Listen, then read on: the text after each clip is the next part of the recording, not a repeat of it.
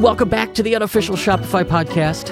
I'm your host, Kurt Elster, and today we're going to talk about humor. Well, no, we're going to talk about conversion rate optimization. No, copywriting. Actually, they're kind of the same thing.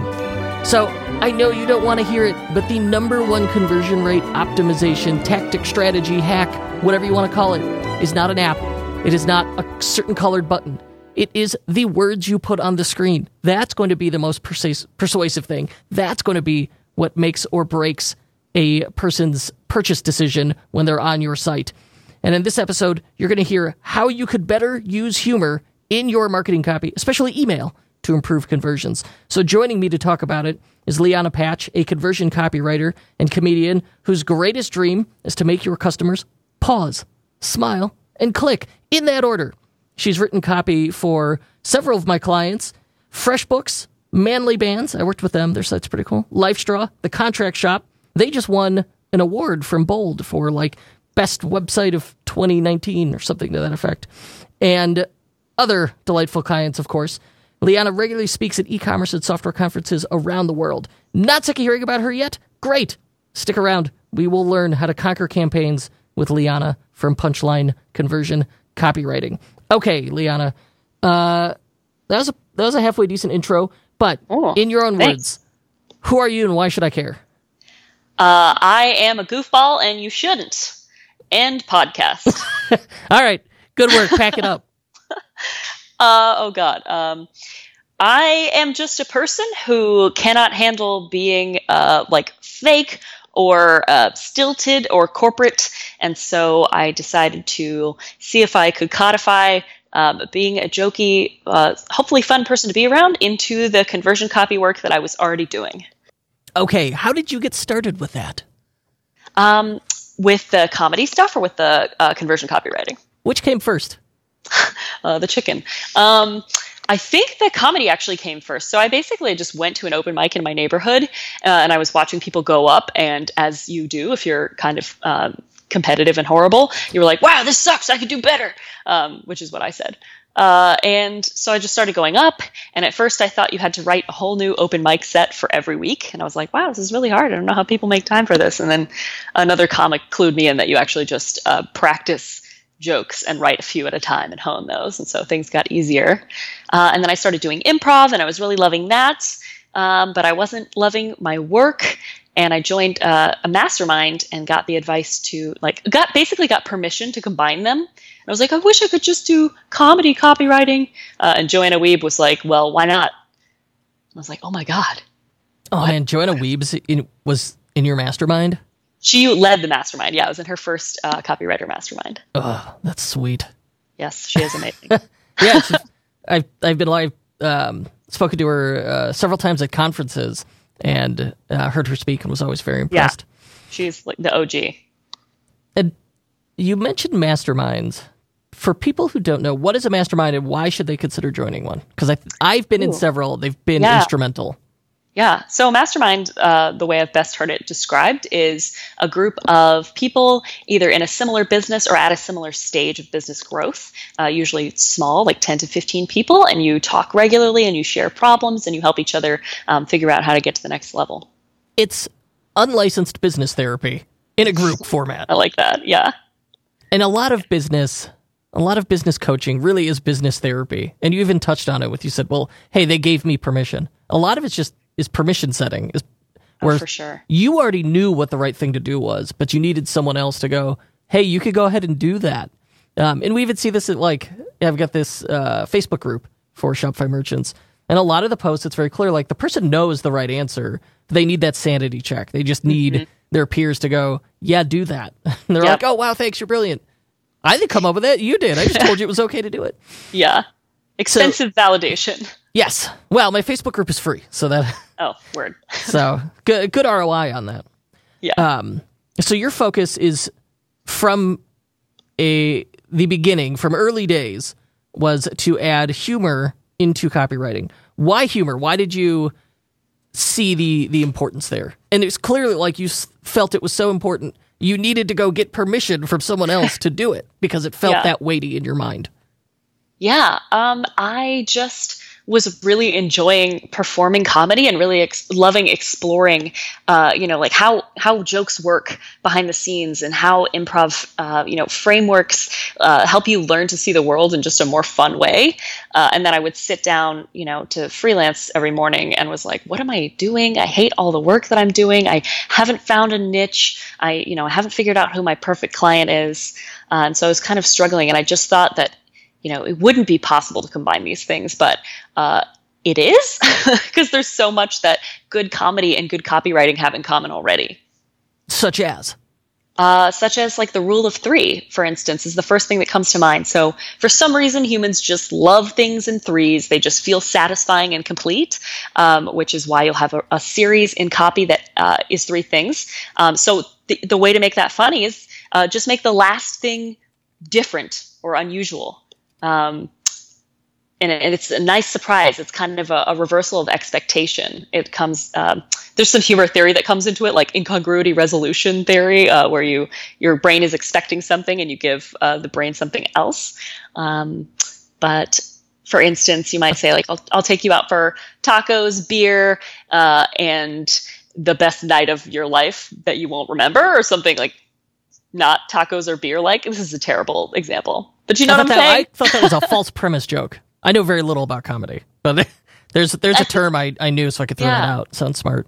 That I actually haven't heard that term, but I think a lot of these things have different names based on people like me who are like, I don't know, let's just call it something new and say, call it what I feel like calling it. I dig it. All right. So when we say, you're talking about, hey, we should use humor in our copywriting. And I love your website, punchlinecopy.com. There's the plug. Thanks. And the headline says, laugh all the way to the bank. Knock, knock. Who's there? A shitload of money. So what is it about unfunny copywriting? You had specifically mentioned that stilted prose, and I'm well familiar with this. When we first start writing for our own business or for ourselves, we start to treat it like homework. You start to write like you did for a high school paper. And so but with probably the addition of a lot of exclamation points, like you're selling tickets to the circus. And so it makes this very unnatural, inauthentic, stilted prose that's not going to inspire anyone to spend money with you on your website. Yeah. That has been, my feeling about it. How do you feel? Why do you hate the stilted prose? Chiefly because it's so boring, and it's happening because we see other people's websites and we think like, oh, that looks good. That sounds professional. Maybe that's how it should be. And I think there's just been this long domino train of people writing quote unquote professionally because they think it's what they need to do. And they haven't ever taken a second to think about how they actually act in person or how they act on sales calls. It's such a cliche, but people buy from people, right? You buy because you build genuine rapport with someone. And humor is a shortcut to building that honest relationship, making people feel more comfortable. It's actually been shown to reduce tension and anxiety. If you've ever been in a group situation where nobody wants to break the ice and then somebody makes a joke and everybody laughs and there's that palpable release of tension. So why wouldn't we put that to work strategically for us in our copy and in our marketing efforts as a whole? Why not use what's already at our disposal as human beings? Could you think of any examples of this sounds stilted, this sounds natural, and possibly humor? I like the idea that, hey, humor is the shortcut that makes this sound authentic and natural. Yeah. Actually, I can pull something up. I have a quote unquote bad swipe file in my email for cases just like this. And I just got an email from, I think it was my eye doctor. Let's see. I'm not going to call him out by name, poor guy, because I'm sure he didn't write this himself. But okay, so the email subject line is, Leanna, it is time for your appointment at, and then they have the doctor's name. It Leanna. Sounds a little ominous. It's amazing. It's like, are you going to remove my eyes when I come in? Well, how else will they work on them? I don't understand. It's just more efficient, Kurt. It's just what they do. Just don't worry. We'll bring them back. They say, it's time to see you again. That's an example of how not to use humor, because it's like, is this a joke? That's not how your jokes would make people feel. I like when they just don't use contractions like their commander data. That's That's Yeah. my favorite. Well, that's okay. So if you want to get into like how you can go through your existing copy and just punch it up, there are so many easy edits that you can make like that. Contractions are one of them, right? Just go through everywhere you've written we are, or you are, or there is, and make a contraction. That's how humans talk. You can go a step further and replace things like going to with gonna, should have with should have, things like that, depending on how casual you want to get. And it's because that's how people talk naturally. You would think someone is weird if they spoke the way a lot of business websites do. Exactly. I'll give you my pet peeve is you land on the website and the headline or somewhere on the homepage above the fold, it says, "Hello and welcome to our website." Like, is this movie phone? What are you doing? The other one being waste. A lot of exclamation points. No, I was joking. Like, you sell tickets to the circus. But I use that joke because then clients remember it. They're like, oh, am I using too many exclamation points here? Like, that is the advantage to using that humor in that joke is like, okay, now they get it. I personally love exclamation points, but I use them mostly in my emails to clients and prospects because I'm a naturally like effervescent, excited person when you give me caffeine. And yet, yeah, your homepage, I just did Control F. Your homepage has a single exclamation point. Yes, because copy is more important to... It follows money, as in a shitload of money. Yeah. It's important to be sparing. Good. Okay. So how do people go from writing stilted to doing the high school academic version of copywriting to the proper natural sounding copywriting? Are there shortcuts? Is there an easy way to work around this? Do I have to go to copywriting school? How do I get better? You do not have to go to copywriting school. One of the first things that I tell people to look for, not even humor related, but just good copy related, is to read through your copy and see where you're using we instead of you, because that means you're making it about yourself and not about your reader, and that's one of the easiest switches to make. So instead of we believe in transparency and high quality products, you say like, it's important to you that you know what what your service provider is doing or whatever. I don't know. I have no example company in mind, so all my examples are vague. But that's one thing that's so easy to do is just go through and flip first person to second person. So stop talking about you and talk about your readers. And another thing, I would be remiss if I didn't mention, doing research. If you start writing copy just thinking you know what people want to hear, then you're just not going to write the best way. So if you have done any qualitative research, and you probably have, because if you're an e-commerce store, it's in all of your reviews, it's in your competitor reviews, it's on your Facebook pages and other social media groups, the way people talk about you clues you into, the kinds of objections they have that you might need to address in the copy. And sometimes it even gives you these little nuggets that you can lift and put directly into your copy itself. So you have to do less writing, which is a win all around. I love all three of these. So the first you talked about a thing that we lovingly refer to as IREA. You land on a site and it's God. Just I. Here's the thing. If I'm on your website, I'm just sitting home alone on my couch looking at your website. I am fully a narcissist at that point. I don't care about you. I browse I am a guest on your website. You're trying to convince me to give you money. Mm-hmm. You need to frame everything as to how it relates to me. So you're right. That is like the number one easy conversion rate copywriting hack that we do is, okay, let's make this entirely you focused, as in you, the customer. Mm-hmm. So we would go from I to you and we cure our bad case of IREA. Yes. You then, you mentioned research and voice of customer. I think initially, like if you're just starting out, you don't have access to customer voice, and like you could get it by going through, figuring out what your customers' watering holes are. Like maybe there's a subreddit they all hang out on. Yeah. You can look at reviews for similar things. You could start to figure it out. But like if you just want to try and figure out the brand voice on your own, the way I broke the habit of like the academic business pros was I used the speech to text dictation on my phone and just dictated to it. And like suddenly, you're going to need to copy edit that, but suddenly it sounded a lot more natural. And so if you're intimidated by research and you're still struggling with just not writing stilted, I think that's a good hack. So talk to me about research and voice of customer. Yeah. I love that, by the way. I do that all the time too, because that reading into your voice dictation app and then having it transcribed, you'll notice that you end up with sentence fragments. And that's another way to get away from that like academic style of writing where every sentence has to have like a subject and a predicate and a direct object, because we don't actually talk that way. And we can start sentences with prepositions and we can be incomplete. So I think that's a really awesome shortcut.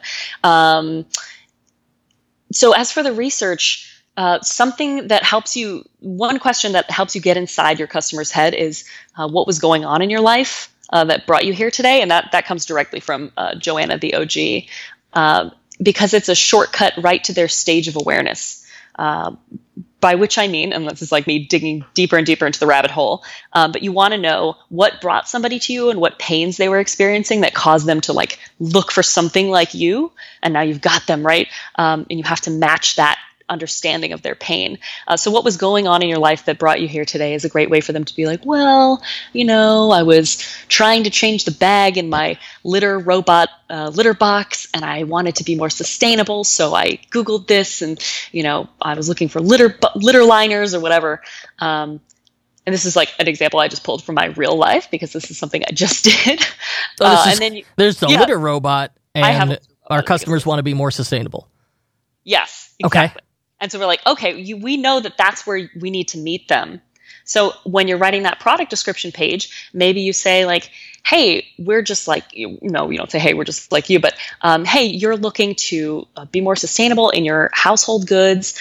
You've changed, your soap to a reusable, refillable bottle. You've changed your shampoo to like cruelty-free. You're very conscious of how much waste you put out. Now it's time to find more sustainable bags for this giant space robot that cleans your cat's poop. And they're like, oh, that's exactly how I feel. Amazing. Bye.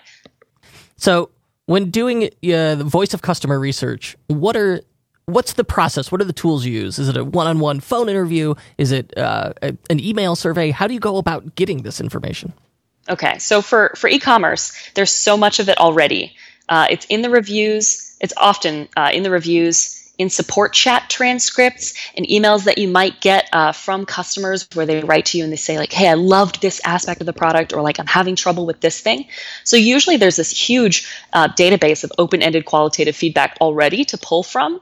And if you go through that and you're not finding like the same messages repeating or any copy that you can swipe, you can also send out like a quick email survey if you have an email list. Or if you sell a higher end product, sometimes it's better to get people on the phone and do like a quick 20-minute interview.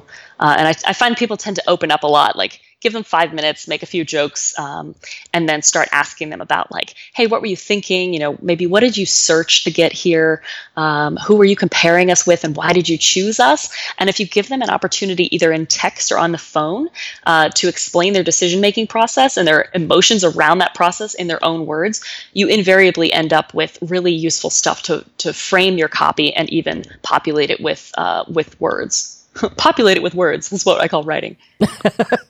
I don't know that I've done the one-on-one phone interview, truthfully.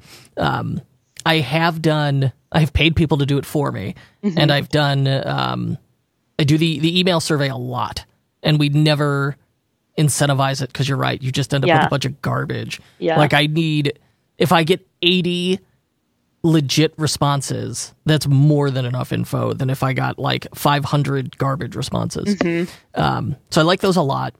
And I'll tell you, my favorite question to ask is to what kind of person would you recommend this? And it's this being like the product, service, brand, whatever it is. And they'll say what they end up doing is unknowingly describing how they see themselves. Yes. Because if you go, well, hey, like, tell us about yourself. And I'd be like, well, I'm a dad. I got 3 kids. That's very different than if you had said, well, what kind of person? It gives you, like, you seeing yourself as an avatar unknowingly. Yeah. It's kind of a clever way. If you reframe some of the same questions to third person, you get interesting results. I ask that same question in a different way. Like, who do you see using this product, or who would this product be best for? And so even if it's not them, like if we're doing some sort of messaging research and there's a total misfit, like occasionally clients will be like, my client or my customer is a soccer mom, and the customer is actually like, a 45-year-old spinster. Just kidding, spinsters out there. I'll be alone too someday.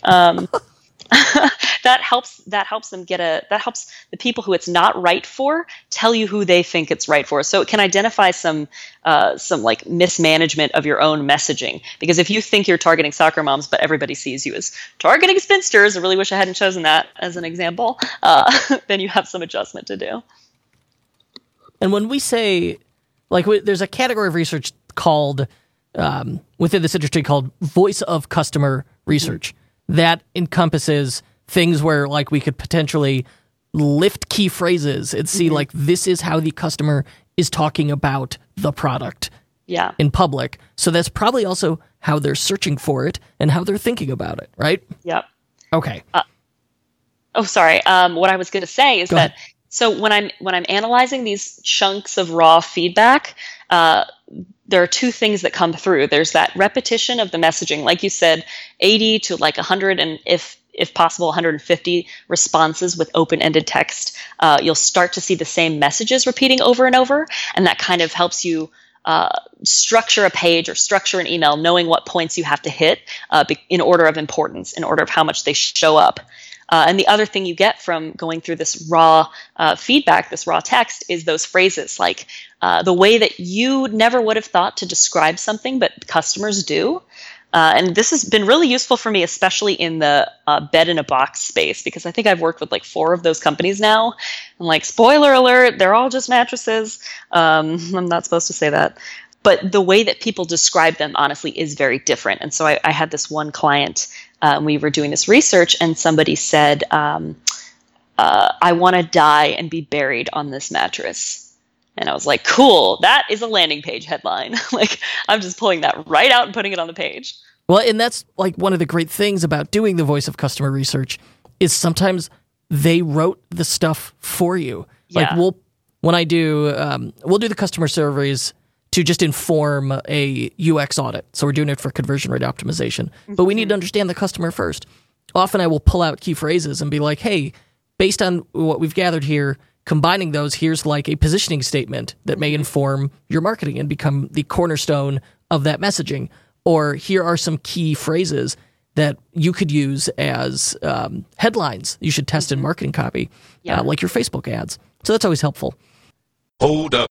As an e-commerce entrepreneur, you shouldn't expect to be the best at everything. And you probably don't have time to learn to be the best at everything. So when your email isn't performing like you think it should, and you don't have time to manage it yourself, who are you going to call? Well, when this happens to my clients, I call Sully at Ecom Growers.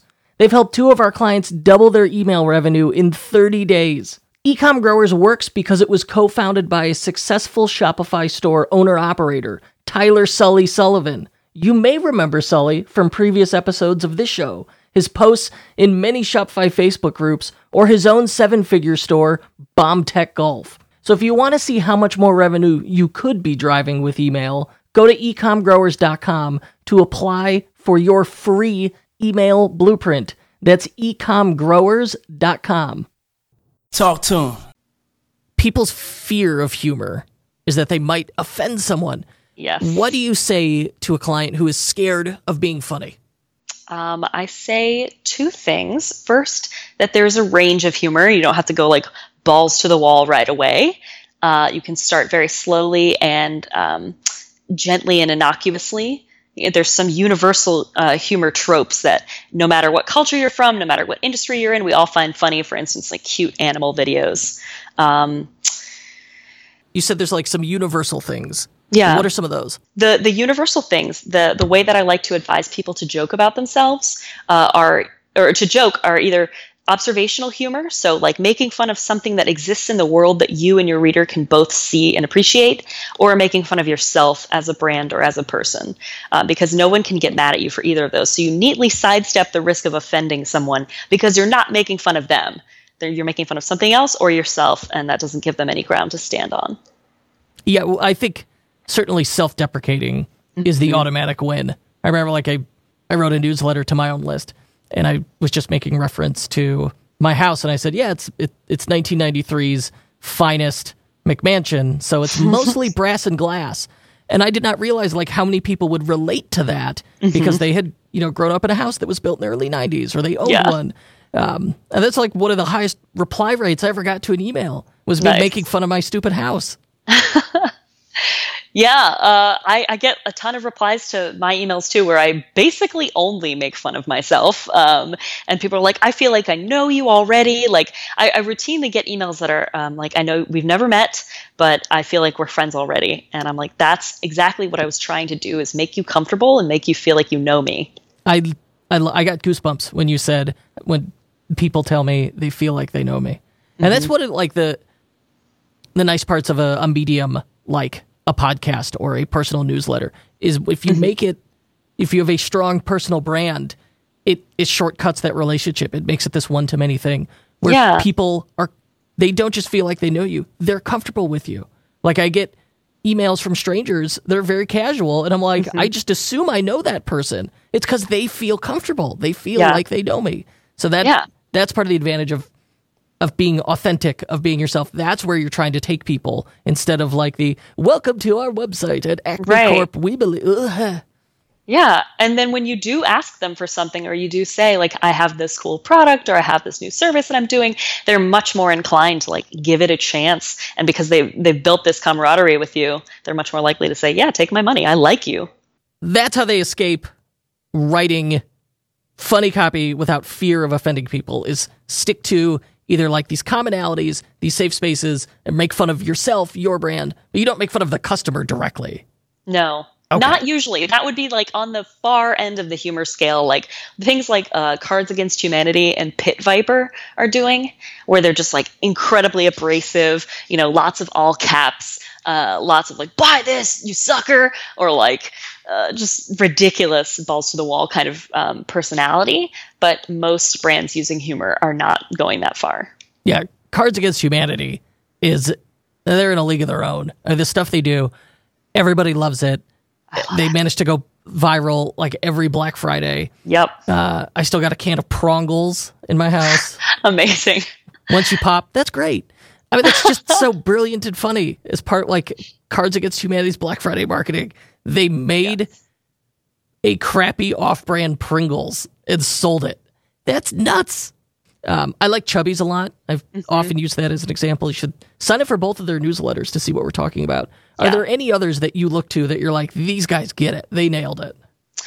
Someone actually just told me about Shinesty. Okay. Have you heard of them? Yes. It's an apparel store, and they have that similarly, goofy, disarming kind of approach where you go to their website and they say like, join our email list. It's amazing. It's not like all that other crap. And then I think the call to action button was something like, save me from my inbox. We're talking about examples of brands that benefit from humor, that do well with it. Are there red flags? Are there situations where like, look, humor's not for this brand, where like a client approaches you and says, yeah, we want to do it. Obviously, we don't blindly go into it. Who's humor not right for? It's very rare that I come across a brand that humor isn't right for. It's really just about that like permission, like we talked about, and being ready to try something new versus just stick to the old stuff. That said, maybe if you're in the funeral industry or the medical industry, humor's not right. There's definitely some like legal stuff that comes into play when you're, selling supplements and you make a hyperbolic claim. So I personally tend not to work with medical clients or anything that, would put me in that legal gray area anyway, regardless of whether I was using humor or not. But usually it just comes down to whether people are willing to try it. Okay. And I can encourage them to start slowly. So if I'm selling LASIK or breast implants, I probably don't want to start trying to make jokes about it. But outside of that, most brands, it's going to be fair game. Yeah, and honestly, if anybody does LASIK or sells breast implants and wants to try humor, I'm game, because those are so ripe with amazing joke opportunities. One way that I have been teaching brands to get around any potential like snafus in terms of making claims with humor, is by using humor not to describe your product attributes, but rather to describe the pain that people are facing. So, for instance, you wouldn't say, our energy drink will turn you into a 6'4" astronaut who bangs Heidi Klum on the weekends, but you might say, like, hey, are you tired of waking up feeling like you got run over by a dump truck? Like, here's our energy drink. Okay. So we're using it to describe the problem that they're approaching with and not the actual benefits of the product. How would a brand know that they're succeeding with humor? Like, let's say they've adopted it, they're using it for 6 months. How do they know it's successful?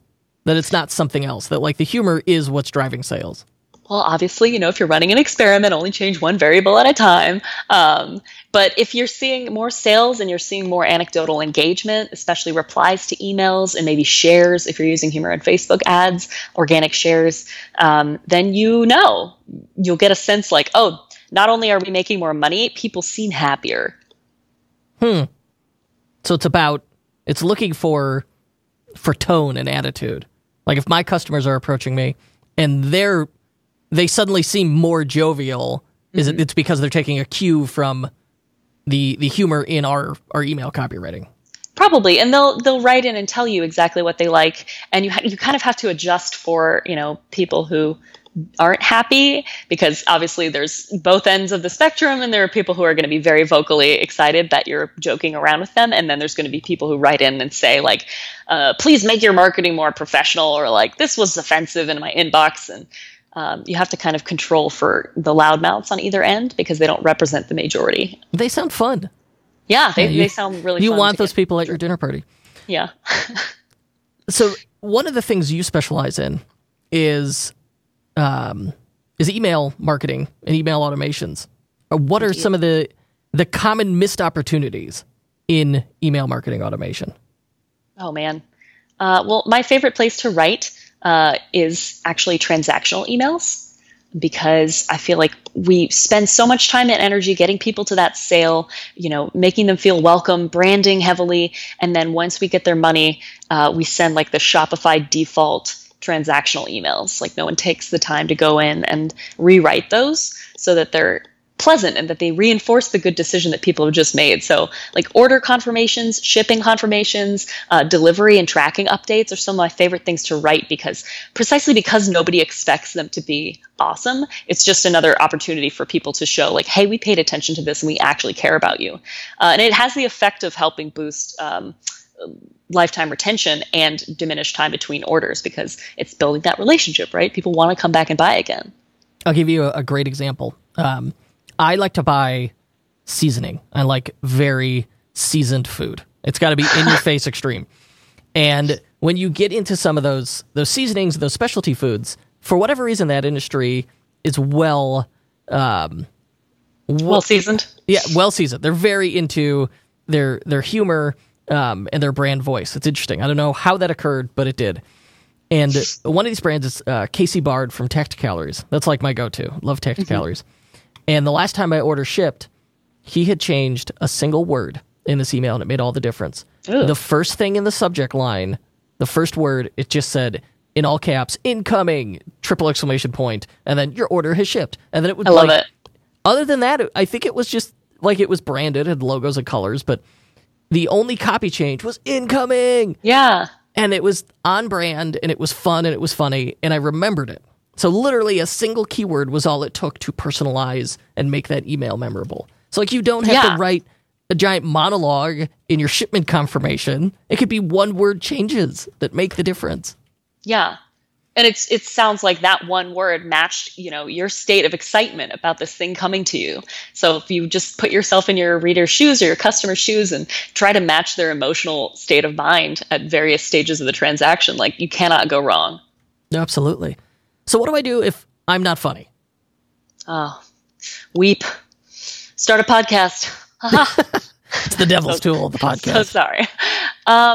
There are ways to fake it. We talked about a few of them, like fragmenting sentences, using contractions, using emojis and GIFs, is another way to both add like visual space into your copy, because I find that when we're sticking to that academic writing, we tend to chunk up our paragraphs, and it's very hard for the eye to skim, especially on mobile.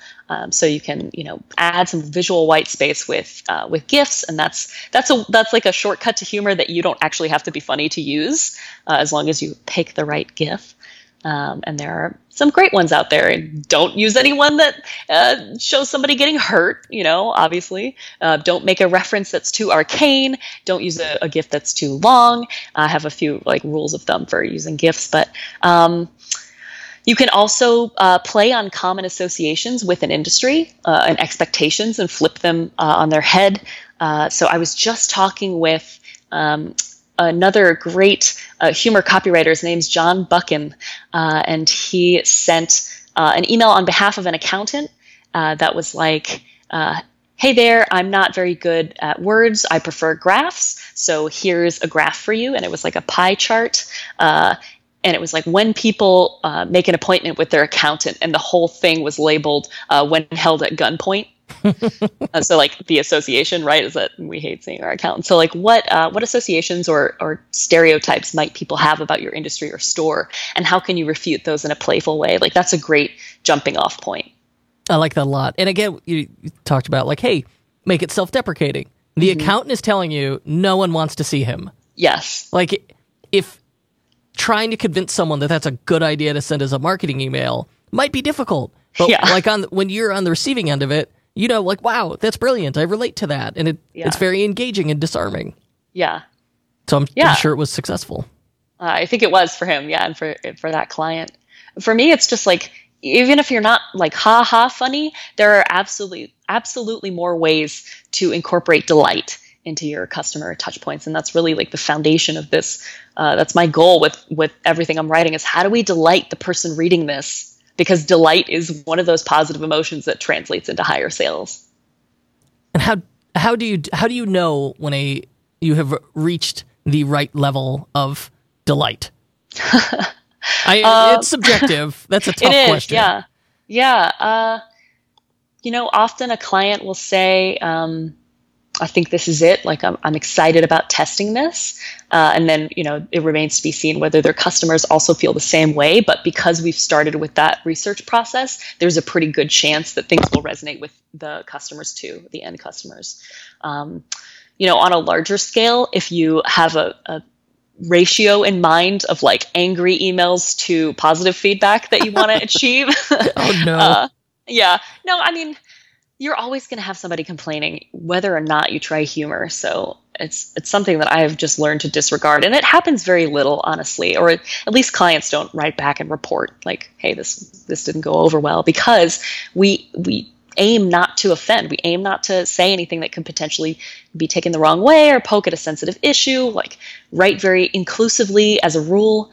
And then when we do make fun, don't direct it at the reader. So it's pretty safe, I think. I have always enjoyed and had good response to using humor in my emails, but there'll always be that crank. My favorite all-time just terrible email I got from someone was I don't even know what I sent out, but they replied to it, and I had opened the email with "Hey." I don't want to use hi, hey, hello. Just try to do something different. So sometimes I use howdy, sometimes I say hey, which I say howdy in real life. They replied, "Kurt, I unsubscribed as soon as I saw heya." So literally the first line. Because anyone who says heya has a room temperature IQ. And then my favorite part was below that. It just said sent from my Boost mobile phone. I'm look, I'm not the one who's got the default email signature from my carrier in here, guy. But it's just, it was just such a ridiculous thing to say to someone that I thought it was funny and it stuck with me. But room temperature IQ. Also. Yeah, that's a good line. I'm stealing that. So if your fear is, or if your goal is offend no one, well, just give up now. There's always going to be someone who's actively looking to be annoyed by something. And you stepped out of line a little bit by just being funny. And so you're going to be the target of their wrath. So I think you'd those people you didn't want as a customer anyway. Can you imagine the complaints that you would get from someone like that who's offended by heya? Yeah. I have to return this. Why? Because I ordered the wrong size. No, I don't want to pay for return shipping. Like that's that person. Yeah, you get that guy. Okay, you have a freebie for us, a kit, the VOC research kit. Tell me about that. I do. Yes. Okay. So, in my other life, just kidding. In this life, I also co-run a copywriting agency that does like smaller on-demand work, and we put together this Voice of Customer research kit to help people come to us with better qualitative data. So basically, it's a set of Google Docs that you can copy and make your own, and we have recommended survey questions to help you get into the head of your customers. We have an email template that you can use to send it out, so you don't even have to worry about, how do I get people to click through to the survey? We wrote that. We have scripts for doing interviews with customers, and then we finally the pièce de résistance is this giant guided template where you put in all of those nuggets that you've gotten through your research, and we teach you how to analyze and like what to look for. So each section is like, all right, put a quote here, put your giant quote in context, don't try to pick out any important pieces now, put everything in that left-hand column, then go through all of these and see what messages start to get repeated over and over, and distill those into the simplest iteration that you can. So for like this mattress client, it was basically like neck and back pain over and over and over. And there were a couple other ones, but neck and back pain was a really big one. So we knew we had to address that like immediately on the page, on the product page. We also do things like, hey, what objections are people coming up with over and over? And then at the end of it, you have this summary of what your actual customers are coming to you with and complaining about, what they're looking for in their own words. And then you have those gems that we were talking about that you can swipe and put directly into your copy. So basically, a start to finish kit to get more valuable qualitative research. And it's free. And it's free. That's my favorite price. And if you don't like it, you get a full refund, correct? Yes. Okay, good. Just don't email me about it. Yeah. No, they could process it on their own. I love it. I have done enough of these surveys with our own clients to know if you have not gone through an exercise like this yet, do it. It could potentially be one of the most valuable marketing exercises you do for the next 3 years. Just try it. Don't be afraid of it. You'll get a few crank answers. They'll probably be funny. And the rest will just be valuable insight. Until you have asked, everything you think you know about your customer is a best guess. Mm-hmm. So verify it. Do the survey, and one of two things will happen. You could say, wow, I already knew all that. So great, you've confirmed how smart you are. Or you will get valuable insight. So try it. Promise me you'll try it. Just try it. That's how much I believe in this, because we have done dozens of these things now, and no one has ever been like, well, that was worthless. I mean, they're genuine insight comes out of these, even for years-old brands with thousands of customers. So, yeah. Okay. Often with those, I think. Yes. Just like because you get so entrenched and people keep joining the marketing team, and it's like, okay, well, this is who our customer is. And no one, especially any new person, raises their hand and says, well, when was the last time we actually checked? Right. It's very easy to unknowingly fall into it and then to engage in confirmation bias where you're just only looking for the data that agrees with how you think your customer is. Whereas when you see like all of this, even if you get 50 responses, that's more than enough to start to put together a picture. Yep. Okay. I love it. Where can we go to learn more about you? You can go to punchlinecopy.com or snapcopy.co. And if you really want to learn very personal things about me, mostly me complaining about bad copy that I find in the wild or talking about my cats, I'm on Twitter at punchlinecopy. I will be following you immediately. Yay! I already follow you, but like no big deal. I'm not sad or offended that it's... I mean, I already followed you. That's what Awkward! I meant to say. Oh, right. Yeah, okay, great. Yeah, for sure. a long time. I love it. Definitely not logging into Twitter to check on that now. Well, I'm also... Yeah, no, you can check on it now. It's good. Well, we'll leave it there.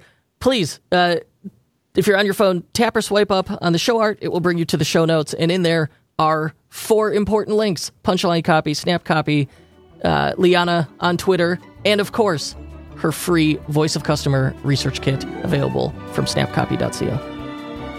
Liana? Thank you so much. Thank you for having me. This was awesome. The unofficial Shopify podcast is distributed by EtherCycle LLC. We'll be back next week with more value bombs for Shopify store owners. If you're looking for more high-quality and actionable advice on learning the business of e-commerce, join thousands of other Shopify store owners on our totally free newsletter at e-commerce bootcamp. That's e-commerce-bootcamp.com.